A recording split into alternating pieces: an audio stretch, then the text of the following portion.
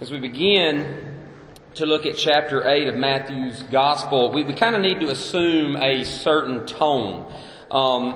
If we kind of set the context back up, Jesus has just sat on the mountaintop and He's doled out the law of God. He has done so in a way that none of the religious teachers of Israel had ever done. He spoke with power and He spoke with authority.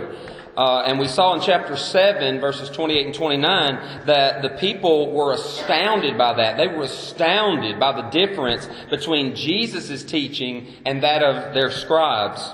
Not only did the scribes of the day merely, as we said, recite what other teachers had said, but they also taught the law on sort of a curve, if you will.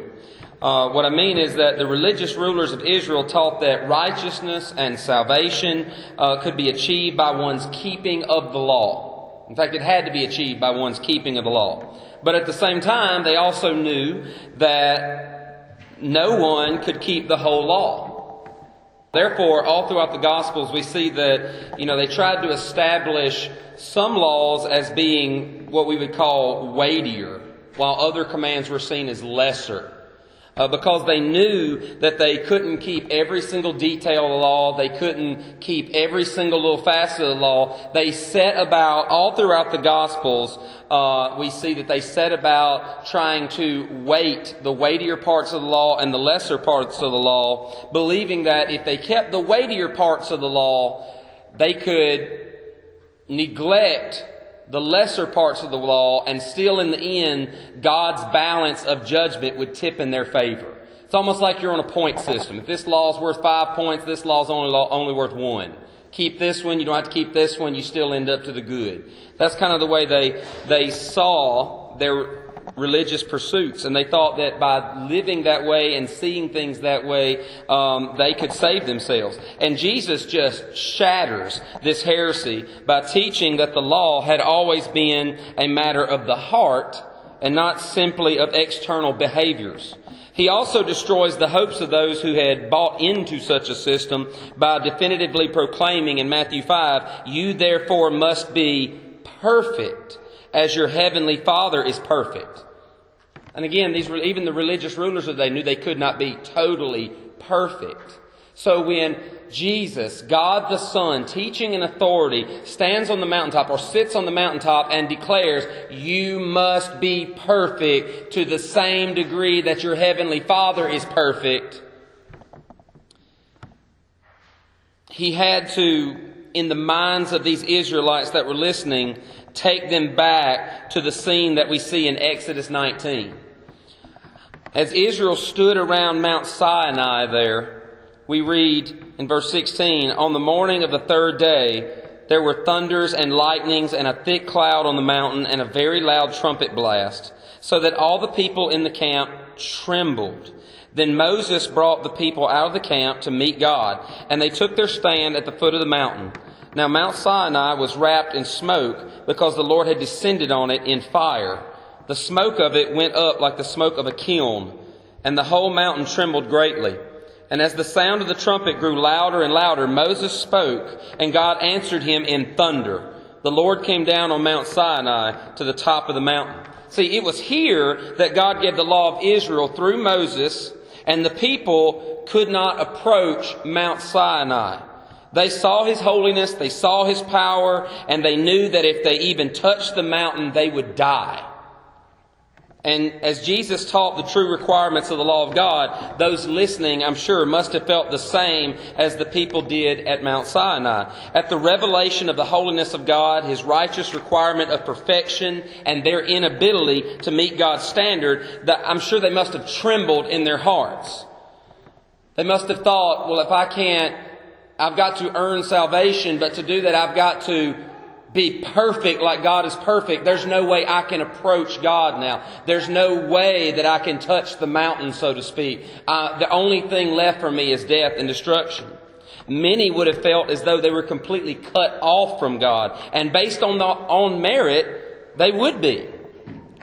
But at that moment, as the people are faced with the truth that they cannot hope to ascend to God by their own worth or righteousness, when the religious rug has been snatched out from under them and they feel like they have no access to God whatsoever, the gate is closed, they're totally cut off, we see in chapter 8, verse 1, Matthew writes, when he came down from the mountain. This is symbolic, I believe, of God's decision to save mankind. In John 3:13, Jesus tells us that no one has ascended into heaven except he who descended from heaven, the Son of Man. When we could not hope to approach God, when you couldn't hope to approach God because your sin was so great and your ability to keep God's commandments so small and so feeble, God descended to meet us. When we were cut off from God by our sin and we had no way of approaching God for fear of judgment and wrath, the Bible says the Word became flesh and dwelt among us, the only Son from the Father, full of grace and truth. The God whom we could not approach put on flesh, and He came to become one with His people. We didn't ascend to Him. He condescended to be with us. And we also see in verse 1 of chapter 8 that as Jesus came down from the mountain, it says great crowds followed Him.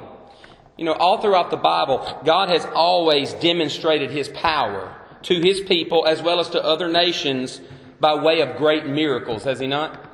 If you look back in Exodus, you look back throughout the Old Testament, especially with the nation of Israel, so many times he performed the 10 plagues in Egypt to deliver His people. He parted the Red Sea. He sent down manna from heaven, and the food that He sent down from heaven was so good they didn't have a name for it, so they named it, what is it?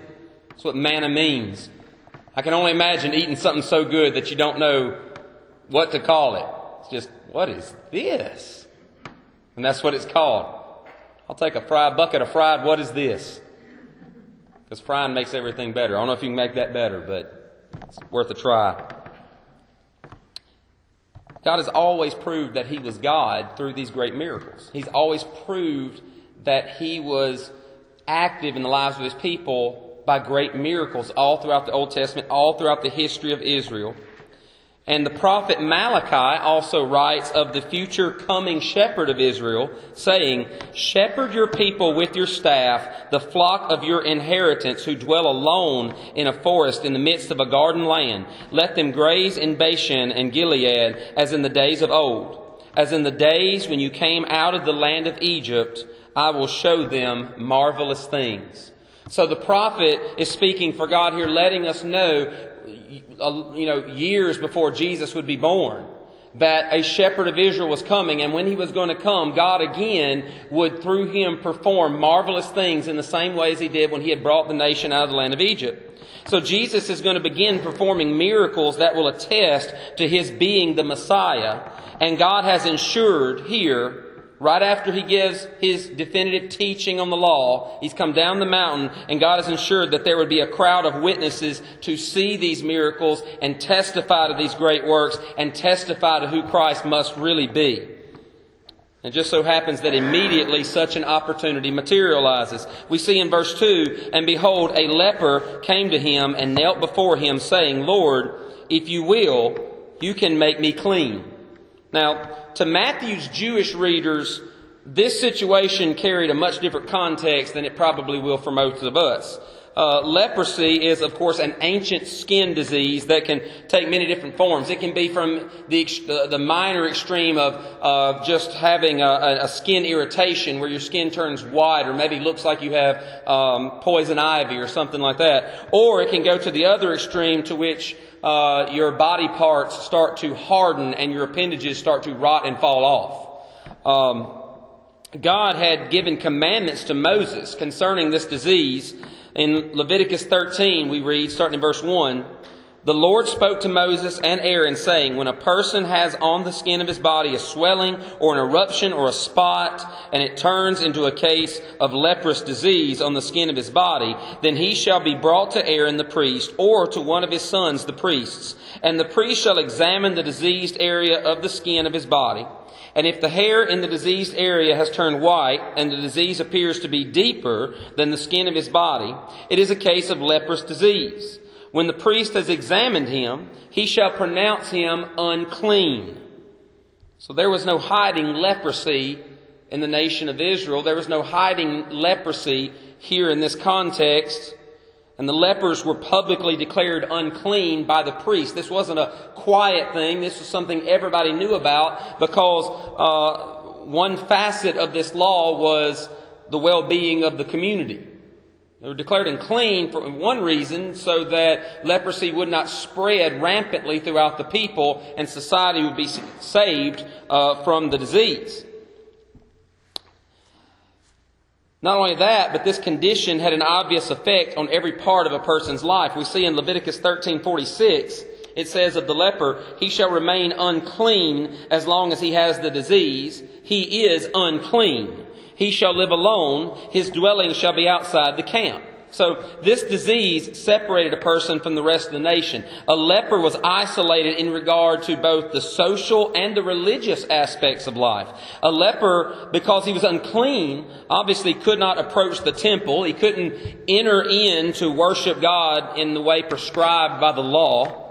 Also, a leper's daily actions were dictated by his disease. In verse 45, we see the leprous person who has the disease shall wear torn clothes and let the hair of his head hang loose, and he shall cover his upper lip and cry out, "Unclean, unclean."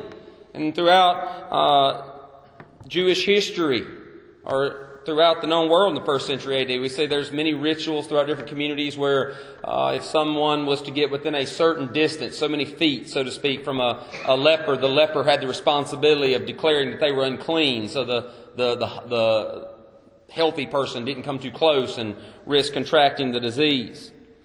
And along with these factors, we cannot forget that a leper's very physical appearance made him stand out. In the most extreme cases, like we said, these people would have limbs or minor appendages that would be missing. They would obviously be under the effects of this horrible disease. And to add to all of this, the Jews specifically associated leprosy with sin. This disease served as kind of a scarlet letter, if you will, throughout the nation of Israel. And there's an Old Testament precedent for this. There's several examples throughout the Old Testament. Miriam, Moses' sister, was struck with leprosy because she spoke out against Moses. Gehazi, Elisha's servant, was struck with Naaman's leprosy because he had lied to Naaman. Out of his own greed, he had lied to Naaman, therefore defaming Elisha. And he also lied to Elisha. King Uzziah was struck with the disease when he was unfaithful to the Lord his God and entered the temple of the Lord to burn incense on the altar of incense that he did not have the responsibility or the right to offer. And then when the priests rebuked him for it, we get the idea he was about to beat them with a censer that was in his hand, and leprosy appeared on his head. And lastly, King David declared a curse of leprosy over Joab and his entire family for the killing of Abner. So, biblically, leprosy is actually a good metaphor for sin. Our sin makes us unclean before God. It cuts us off from the commonwealth of Israel, as we see in the book of Ephesians. We are severed from the presence of God by it. Sin even mars our physical being. All sickness, all pain, even death is the consequence of sin. And also, our sin often marks us in the eyes of others, doesn't it? Once our sin has become known, if we sin grievously and it becomes evident, once we are outed, so to speak, we all know this, especially in a small community, generally people for a long time kind of view us in the light of what we've done, right? You probably know people from high school that had done some pretty stupid things. And whenever you think of that person, you don't think, man, that person could write a good English paper. You think about the things that they did that they're notorious for, right? And that's kind of what sin does to us. We are known as being unclean by our sin oftentimes.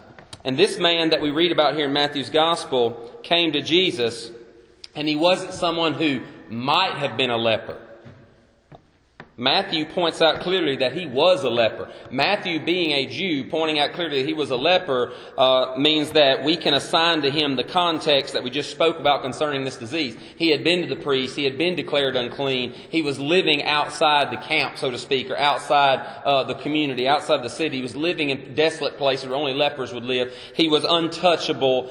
He looked disheveled. He looked erect. And most assuredly, everybody there who saw him would have seen him and said to themselves, this man must surely be a great sinner because he's been struck with leprosy. And as this man came to Jesus, we see three things about his thought process. First, he knew that he needed to be cleansed. He said, Lord, if you will, you can make me clean. Now, one thing I want to point out is this. This was more than just a cry to be made legally clean on the part of this leper. This man had been declared unclean not just because of the way he looked. He'd been declared unclean because of a real physical issue. Something that biblically was deeper than skin level. If you look at how the priests in Leviticus 13 were supposed to diagnose leprosy, they would say when you look at a blemish on the skin, if the hair is turned white or if the disease seems to be deeper than the skin, then it is a leprous disease. This man knew this was not just an external thing. He knew he had a real issue down deep in his body that needed to be cured. I like the way the Amplified Version says it. I think the Amplified Version says it probably more clearly. It reads, Lord, if you are willing, you are able to cleanse me by curing me. This man wasn't just asking to be legally cleansed. He was asking to be cured. He knew that fixing the external effects of his disease was not enough. He knew he needed to be totally cured of the root cause of his problem. Secondly, this man believed that Jesus had the authority and power to heal him. The literal translation of the term used here tells us that this man bowed down to worship Jesus as a dog licks the hand of his master. He didn't doubt Jesus' authority. But thirdly, we do see that this man was not sure that Jesus was willing to cure him. He knew he had the power. He just wasn't sure that he was willing to touch him, that he was willing to heal him, that he was willing to reach out and have anything to do with him. There might be reasons for that. I mean, imagine if this man had been living quite some time as a leper, how often had he been rejected? How often had he been rejected by the religious authorities? The ones who made their phylacteries long and made long prayers on the street corner so that others would notice them and worship them. I assume that when they walked by a leper, their character did not automatically change, and they became very compassionate and very consumed with thoughts about the well-being of others whom they thought to be beneath them, because surely this person is a leper, so surely this person is a great sinner unlike me. What most of the Pharisees and scribes would have had going on in their mind. This man had been rejected over and over and over. And also, it seems that he knew that his problem may not just be the external effects. It was something deeper than what meets the eye. And he comes to Jesus knowing that this great man who has just taught the law, and that he might have heard about before this, we don't know, apparently has the authority to heal him. And he does something that was almost unheard of. He runs up to him and kneels down before him. But he's not sure that Jesus is going to heal him. And we see in verse 3, and Jesus stretched out his hand and touched him, saying, I will, be clean. And immediately his leprosy was cleansed. You know, thankfully God doesn't require that we come to him in perfect faith. That man had been granted the faith to believe Jesus was able to cure him. And even though he wasn't totally convinced in Jesus' willingness, his faith was still enough. Jesus reached out and touched this man. Mark's account describes Jesus' reaction to the leper and his request, saying, moved with pity, he stretched out his hand and touched him and said to him, I will, be clean. Because of his great compassion for fallen, broken sinners, we can trust that God is ready to accept those of little faith if that faith is genuine. It's a great thing to know that the God that we have to run to and the God that we so often run to, He doesn't expect fallen, broken sinners who in the beginning were dead in their transgressions and sins. He doesn't expect us to have ultimate faith, or He doesn't expect us to have flawless faith or perfect faith. He expects us to have the faith that He grants. And that faith is genuine. And He moves upon that faith that He has planted in the hearts of people who desperately need Him. Even if that faith is small. Even if that faith is the size of a mustard seed. Jesus was also willing to cure this man, not just because of his faith, but because He would perform such miracles to prove that He was the Messiah, and particularly for the Jews, that He was greater than even Moses. In Deuteronomy 18, Moses says to Israel in verse 15, "The Lord your God will raise up for you a prophet like me from among you, from your brothers. It is to him you shall listen." In verse 18, "I will raise up for them a prophet like you from among their brothers, and I will put my words in his mouth, and he shall speak to them all that I command him. And whoever does not listen to my words that he shall speak in my name, I myself will require it of him." So Moses lets the people know there will be a prophet like himself that comes up from among the people of Israel that would speak for God, that would have the very words of God in his mouth, not on tablets of stone, but in his very mouth. And that the people had to listen to this one whom God would send, or else they must reckon with this great and mighty God who had sent him. In Exodus 4, it's interesting that we see that even Moses was susceptible to leprosy. In verses 6 and 7, it says, at the burning bush, when Moses was asking God, how do I tell the people that you've sent me? How do I tell them, how do they know that you sent me? God says this, "Again, the Lord said to him, put your hand inside your cloak. And he put his hand inside his cloak, and when he took it out, behold, his hand was leprous like snow. Then God said, put your hand back into your cloak, or inside your cloak. So he put his hand back inside his cloak, and when he took it out, behold, it was restored like the rest of his flesh." Now, God gave this sign to Moses as a proof to Israel that he had been sent to speak for God to deliver them from Egypt. However, Moses did not heal himself of leprosy, did he? No. Neither did he heal Miriam of her leprosy. In fact, no one touched a leper and healed them in the Old Testament. I think it's an interesting fact. No one physically touched a leper and healed them in the Old Testament. God used men to pray for lepers or to direct the lepers to obedience, like Elisha telling Naaman to go dip 7 times in the Jordan. But in the end, God healed Moses' leprosy within his cloak. God healed Miriam as she lay suffering. And God healed Naaman as he dipped in the Jordan. In the Old Testament, only God touched anyone to heal their leprosy. And then here in Matthew 8, Jesus stretches out his hand and touched a leper and healed him. So what does that prove? It's that Jesus is not only greater than Moses, it's that Jesus is God. He had done what only God had done in the Old Testament. So while no one else would even get near a leper, Jesus was not intimidated by this man's disease. Can you imagine being the people standing around? You've been taught, just like most of us as little kids, we were taught, don't play with snakes. How many of you in here, your parents ever said, when you're a little kid, if you see a snake, run? Anybody ever got told that? Okay, the rest of y'all got told, grab a stick and kill it? Okay. You're 2. Grab that stick, Junior. You get it. That's right. That's because Junior told Joe that. It's a wonder Joe's alive. No, we were told you run from dangerous things, right?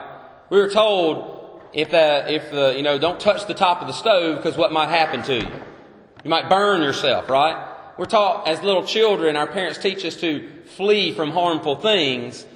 Everyone here had been taught from the time they were able to walk, I'm sure, as their mothers walked them to the marketplace or around about the cities. If you see a leper, you don't get near those people because they didn't want their children to get this horrible disease and be a leper one day. So these people had it drilled in their mind, you don't touch these people. You don't even get near these people. And Jesus reaches out and touches this person whom everybody knew to be a leper. Can you imagine the shock? Can you imagine how the minds of these people had been blown? What is he doing?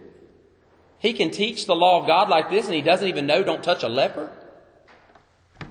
I can only imagine the thoughts that would have been going on. But Jesus wasn't intimidated by this man's disease. That's because he's not intimidated by the root cause of all disease. All illness is a result of sin. There was no sickness or death in the Garden of Eden until when? Until sin entered the garden.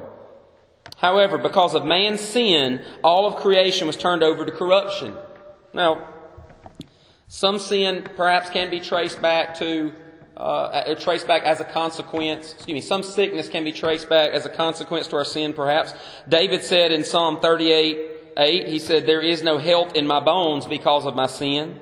James 5:16 tells us, "Therefore confess your sins to one another and pray for one another that you may be healed." Paul writes to the Corinthians concerning those who partook of the Lord's Supper in an unholy manner, saying, "That is why many of you are weak and ill, and some have died." However, all sickness is not the direct result of a person's particular sins as much as it is the consequence of mankind's general sinfulness. This is why even babies are born with birth defects and illnesses all around the world. It's as Isaiah said in Isaiah 24, starting in verse 5, it says, "The earth lies defiled under its inhabitants, for they have transgressed the laws, violated the statutes, broken the everlasting covenant. Therefore a curse devours the earth, and its inhabitants suffer for their guilt." But Jesus is not intimidated by your sin. That's why he came to earth in the first place. See, Romans 8:3 tells us, "For God has done what the law, weakened by the flesh, could not do. By sending his own Son in the likeness of sinful flesh, and for sin, he condemned sin in the flesh." See, Jesus came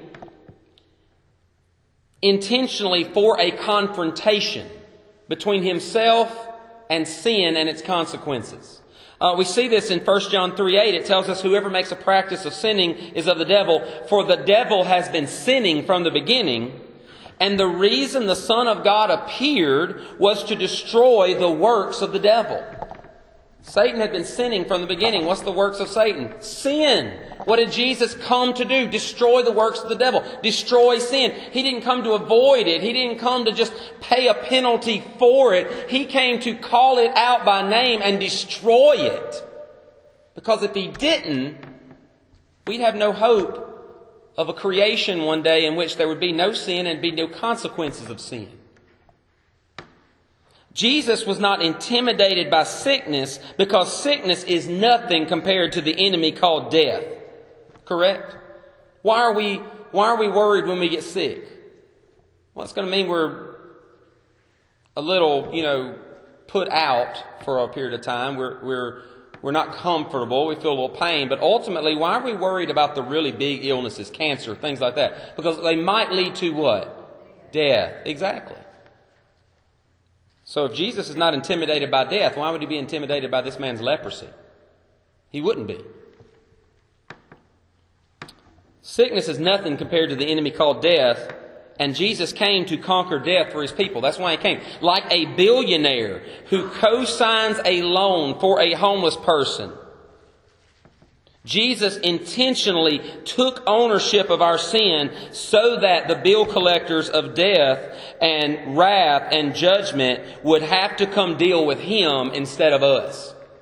What he did was he intentionally joined himself to our debt so that it belonged to him just as much as it belonged to us, so that when judgment and wrath and death came to collect, they had no legal right to deal with us anymore. These bill collectors had to deal with Jesus. And when they came to deal with Jesus, they had not a chance. Jesus came in human flesh because what he was doing was he was intentionally forcing the issue. He was making it so that the confrontation between him and our sin and death had to happen. There had to be a head-to-head. There was no way one was going to dodge the other. He made it so there was no avenue around it. It was going to happen, and that's why he came, and that's why he wanted That's what he wanted, and he wasn't intimidated by death. He knew that he would be victorious over death. He said so in John 10:18, speaking of his own life. He says, "No one takes it from me, but I lay it down on my own accord. I have authority to lay it down. I have authority to take it up again.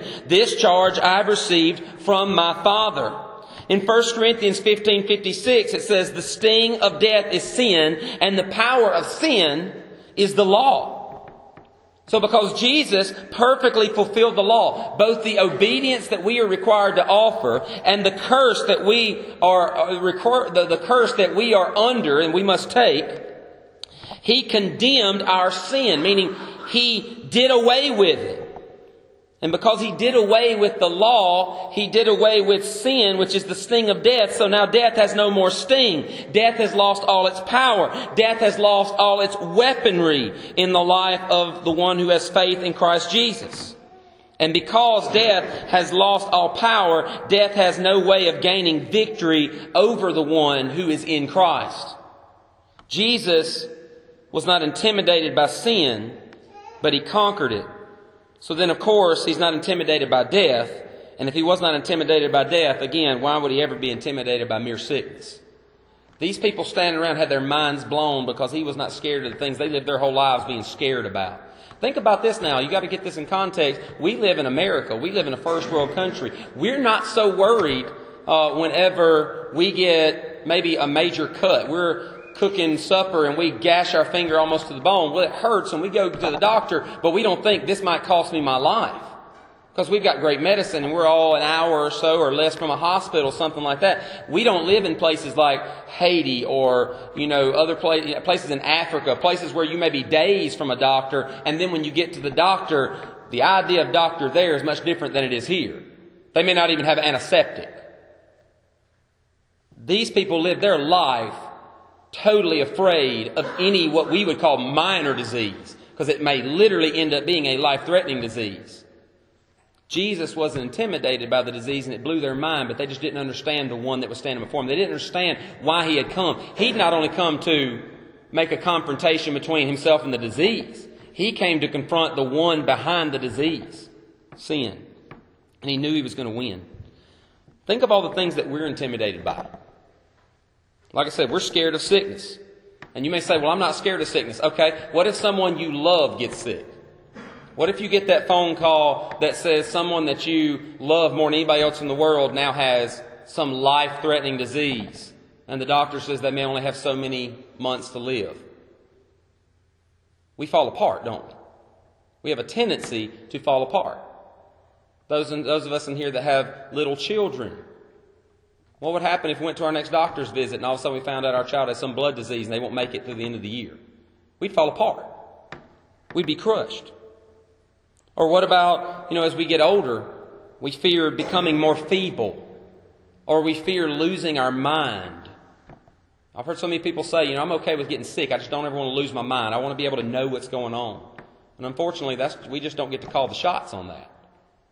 It happens. We fear these things. We fear prolonged physical suffering. Some of us don't fear death. We fear being in a car accident, Kyle, where we're like crippled for the rest of our life and we can't go around and do things for ourselves. We fear those things. And we fear death. However, Jesus has come. And he's not only unintimidated by these things, he's conquered all these things for us. He's conquered all these things for you. I want you to think just a minute about how great this King is that we talk about so much. The things that we live our lives in fear of. The things that could at any point in time come upon us and shatter our whole existence. He gives no more care for than dust in the wind, because they could never conquer him. And he has already conquered them on our behalf. Totally unintimidated. He's so not like us. God, who has declared the law from the mountaintop in thundering and lightning and smoke and fire, who has justly pronounced a wrathful curse for disobedience to his commands, has put on human flesh and come down the mountain. He has met with us, lived among us. He has joined himself inseparably to his people. He completely fulfilled all obedience to the law for us. He took full ownership of your sin and mine, and He took the wrath that was owed us. He was crushed for even our iniquities. And now He calls you saying, come to me with all of your sin and all of your shame and all of your sickness and all of your pain, and come trusting not only that He's able to save you and make you whole, but also that He is willing. And how do we know He's willing? Well, that's the whole reason He came in the first place, is it not? He came not to condemn the world, but that through Him we might live, we might have eternal life. Of course He's willing. He wouldn't rob Himself of everything that sets Him apart from us and come and live among us if He wasn't willing to save us. That would be foolish. And God's not a fool. So tonight I think we need to ask the question, where are we in this story? Where do we find ourselves in this account? You know, I think there's two primary roles that we can see ourselves playing in this story. The first one is obviously that of the leper, right? We're all lepers. I mean, some of us may be lepers who have never approached the Master before so as to be made whole. Maybe in here or maybe listening over a podcast. Some of us may be people who are lepers who have never come to the Master to be healed. If you honestly look at your life tonight and you see that the leprosy of sin has overtaken your life, if you see that you are broken and you are crippled and you're dying in your sins, then come to Jesus. Come knowing that you are sick with sin and that only He can cleanse you and so as to cure you. You're cut off from God, but trust that He will pity you and save you. He beckons to you tonight, saying, seek me while I may be found. Come to me, draw near while you can, so that I can show you compassion and abundantly pardon you. And for those of us that are in Christ, we need to come so that He might have pity on us still. You know, none of us have arrived at a place of perfect holiness yet. And I think that's one of the big struggles of the Christmas life, of the Christian life. There's a lot of struggles of the Christmas life. I think there's one of the big struggles of the Christian life, rather. It's that we aren't what we used to be, and the quote-unquote big sins that used to dominate our life before God broke us over our sin and changed our heart, they are not running roughshod over us anymore. We may have our foot on the neck of those things pretty well. They almost never pop up. And so now, because we spent most of our life just looking at those things and not noticing the other myriad of sin or sinful practices that are in our life, because those things glared so brightly, we so often fall into thinking, well, we're doing pretty good. We're doing pretty good. I'm not doing that and that and that I used to do. I'm not thinking that way I used to do. You know, I do these good things now that I didn't do. God has definitely changed my life, and yes, He has. But that doesn't mean that we've arrived at some level of holiness or perfection where we should ever sit down and say, okay, I'm at a good coasting speed. We don't set the cruise control, so to speak. Hebrews 10:14 tells us, for by a single offering He has perfected for all time those who are being sanctified. Now, in one sense, that means that God is still setting apart and drawing near the people that Christ has paid for by His blood. In another sense, that means that He has made us perfect by His blood, but we are still being made more holy every day, hopefully, or we should be. You know, I'll just tell you about myself. One thing I know God convicted me of as I studied through this, I need to be cleansed all the time from my living as one who is unclean. What I mean by that is I spend so much time just staying outside the camp, so to speak. I mean, I need Jesus to touch the uncleanness of my life because I allow so many things to keep me living as though I was some kind of spiritual leper and living on the fringes of His grace and His presence, living on the fringes of joy, living on the fringes of the fullness of life that He's called me to. And I allow so many things to drive a wedge and push me to those outer limits of where He really wants me to be, instead of living right in the center of His will and right in the center of the life of God that He has called me to live in. I need Jesus to touch the uncleanness of my life. And I mean anything that causes me to be loose toward Him. Anything that causes me to have any kind of flippant attitude toward Him at all. If my hobbies, my habits, my opinions, or my routines, or anything else causes me to live in a way other than intimately with Him, then I need Him to cure me. And if you've got anything in your life that causes you to live in any way other than intimately with Him, you need Him to cure you as well. We need Him to continually wash our feet, so to speak. We've been bathed. We need to be washed. We need to be made more holy.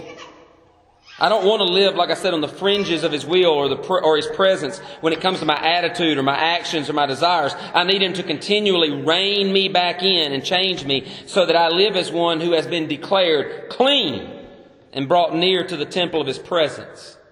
So we need to repent of those things. But the second role that we must see ourselves in if we are born again believers is that of the priests in verse 4. The Bible says in verse 4 of Matthew 8, "And Jesus said to him, 'See that you say nothing to anyone, but go show yourself to the priests and offer the gift that Moses commanded for a proof to them.'" Now he said don't tell anyone because it wasn't the time for him to have great publicity so that he wouldn't be able to enter the cities and preach there as he intended to. And if you read in the other synoptic gospels, you'll see that oftentimes He told people, "Don't tell anybody what I've done for you," and they would go and tell it anyway, disobeying the Lord who had just healed them. And oftentimes it drove Jesus not to the cities, drove Him out into the wilderness places. He didn't get to go to the people had to come to Him. But that's not our point tonight. He said, "Go show yourself to the priest and offer the gift that Moses commanded for a proof to them." As we said, according to the Levitical law, the priests were the ones who officially declared someone to be unclean or clean. As the body of Christ, we are to fill this role. 1 Peter chapter 2 declares us to be a holy priesthood. As such, we are to fulfill both the function of exposing sin and restoring the sinner. Ephesians 5:11 commands believers saying, "Take no part in the unfruitful works of darkness, but instead expose them." We're to live lives that expose the lostness of the world around us. Here's one thing. Jesus said this. He said, "Woe unto you when all men think highly of you." The problem with the Christian world in America, and the problem with the Christian world, to be honest with you, here in Mize, the problem with probably us in this room is not enough people hate us. Kyle, we don't like being hated, do we? I don't either. It makes you feel bad, doesn't it? You can say the right thing and you can do it. You can quote a Bible verse to somebody and they get mad and start talking about your mama or something like that, and we go home feeling crushed. My mama just gaped her mouth like she would care. She's gotten to that point in life, she's like, I don't care. We don't have enough enemies. We're supposed to live lives that just by our very actions, by our very lives, it's okay if we make people uncomfortable. You know that? It's okay that when we used to joke when I was a kid, we talk about, the preacher walks in and all of a sudden everybody kind of gets quiet and all that kind of stuff. What's wrong with that? If you're talking about something you shouldn't be talking about, at least somebody came in and stopped it. We act like that's a bad thing, don't we? We should be that way. Darkness scientifically runs from light. That's just kind of the way it's supposed to be. If we're being the light that we're supposed to be, our lives expose the lostness of the world around us, and we don't have to apologize for that. One reason that we have so many problems, and one reason we're in the pickles we're in right now is because for so long we've been apologetic about being what we were recreated by the kindness and the grace of God to be, and that should have never happened. We should have just shone brighter and brighter. We are called as a royal priesthood to expose the sin around us. Also, we are to declare unclean those who would live unrepentant, sinful lives within our ranks. In 1 Corinthians 5, Paul writes, "But now I'm writing to you not to associate with anyone who bears the name of brother if he is guilty of sexual immorality or greed or is an idolater or a reviler, drunkard or swindler, not even to eat with such a one. For what have I to do with judging outsiders? Is it not those inside the church whom we are to judge? God judges those outside. Purge the evil person from among you." So if someone is living in our midst and they're coming to church and they're claiming to be a believer and they're living an openly, unrepentantly sinful lifestyle, we should have no qualms about disciplining that person, declaring their sin to be sin and dealing with it in a biblical way. If we don't, we're not being the priest that we're called to be. However, when a leper became clean of his leprosy, the Old Testament priests who had initially declared him unclean were also instructed to take that person through the process of restoration and then declare him clean. Leviticus 14 says in verse 1, "The Lord spoke to Moses, saying, This shall be the law of the leprous person for the day of his cleansing. He shall be brought to the priest, and the priest shall go out of the camp, and the priest shall look." So then if the leprosy was gone, the priest would walk the person through the ritualistic sacrifices and the cleansing ceremonies that God had prescribed. And after these had been completed, we read in verse 7, "Then he shall pronounce him clean." Amen.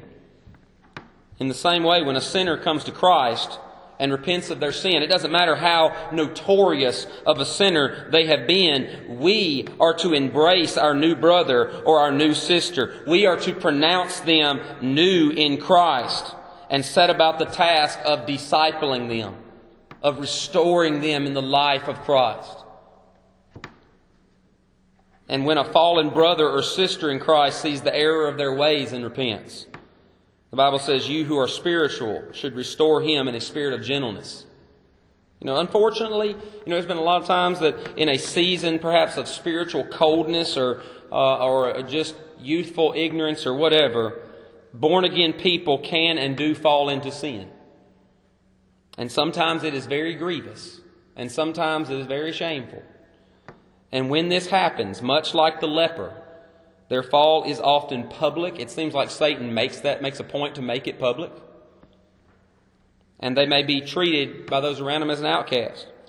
We, however, are told that though a brother or sister has sinned grievously, when they repent, we are to both forgive them and we are to walk them through the process of restoration, just like the Old Testament priests were to do. Paul again writes to the Corinthians concerning this, saying, "So you should rather turn to forgive him and comfort him, or he may be overwhelmed by excessive sorrow. So I beg you to reaffirm your love for him." That's the role that we are supposed to take. Amen?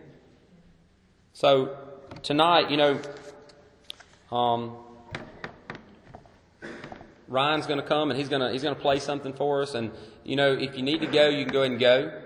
But one thing that we do want to start making available is maybe a time of contemplation and we call it a time of decision.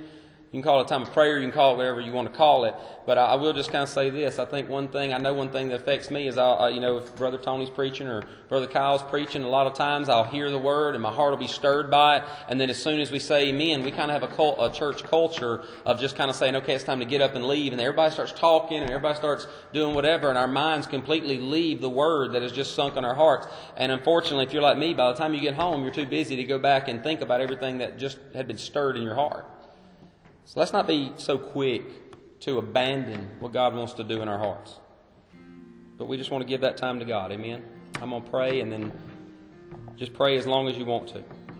Father, I just want to thank you for your goodness and your mercy. We love you, Lord. We thank you for your word because we only know you through your word, Father God. And I want to thank you for your word that confronts us. God, I need to be confronted by your word so much. And I want to thank you, Father, for letting me preach. Lord, I know that I may not be very good at it sometimes, but Lord, just the task of going through and studying, God, that's where you speak to my heart so many times. And I just, personally, selfishly, God, I need it. And I want to thank you for it, Father. Thank you for the gift of it. Thank you for everything you put in our lives that causes us to have to face the truth of your word. And tonight, I pray that you move on our hearts, Father God. I know that everybody that's here is here because you want us to be here. And I believe that you had something to say to all of us. And I just pray that you would speak to our hearts right now. Help us be open to you, Father. Help us tremble at your word. Help us repent where we need to repent, Father God. Help us see hope where we haven't seen hope, Father. And we lift up all these people that we've named and people that we have on our hearts that are sick and suffering. Lord, you are the great physician. And I know that you have a purpose in every sickness. And if it's to heal, Lord, heal. If it's to teach and discipline, Father. Whatever it is, we just ask that your will be done because, Father, you just know better than we do. And we trust you. So we turn it over to you.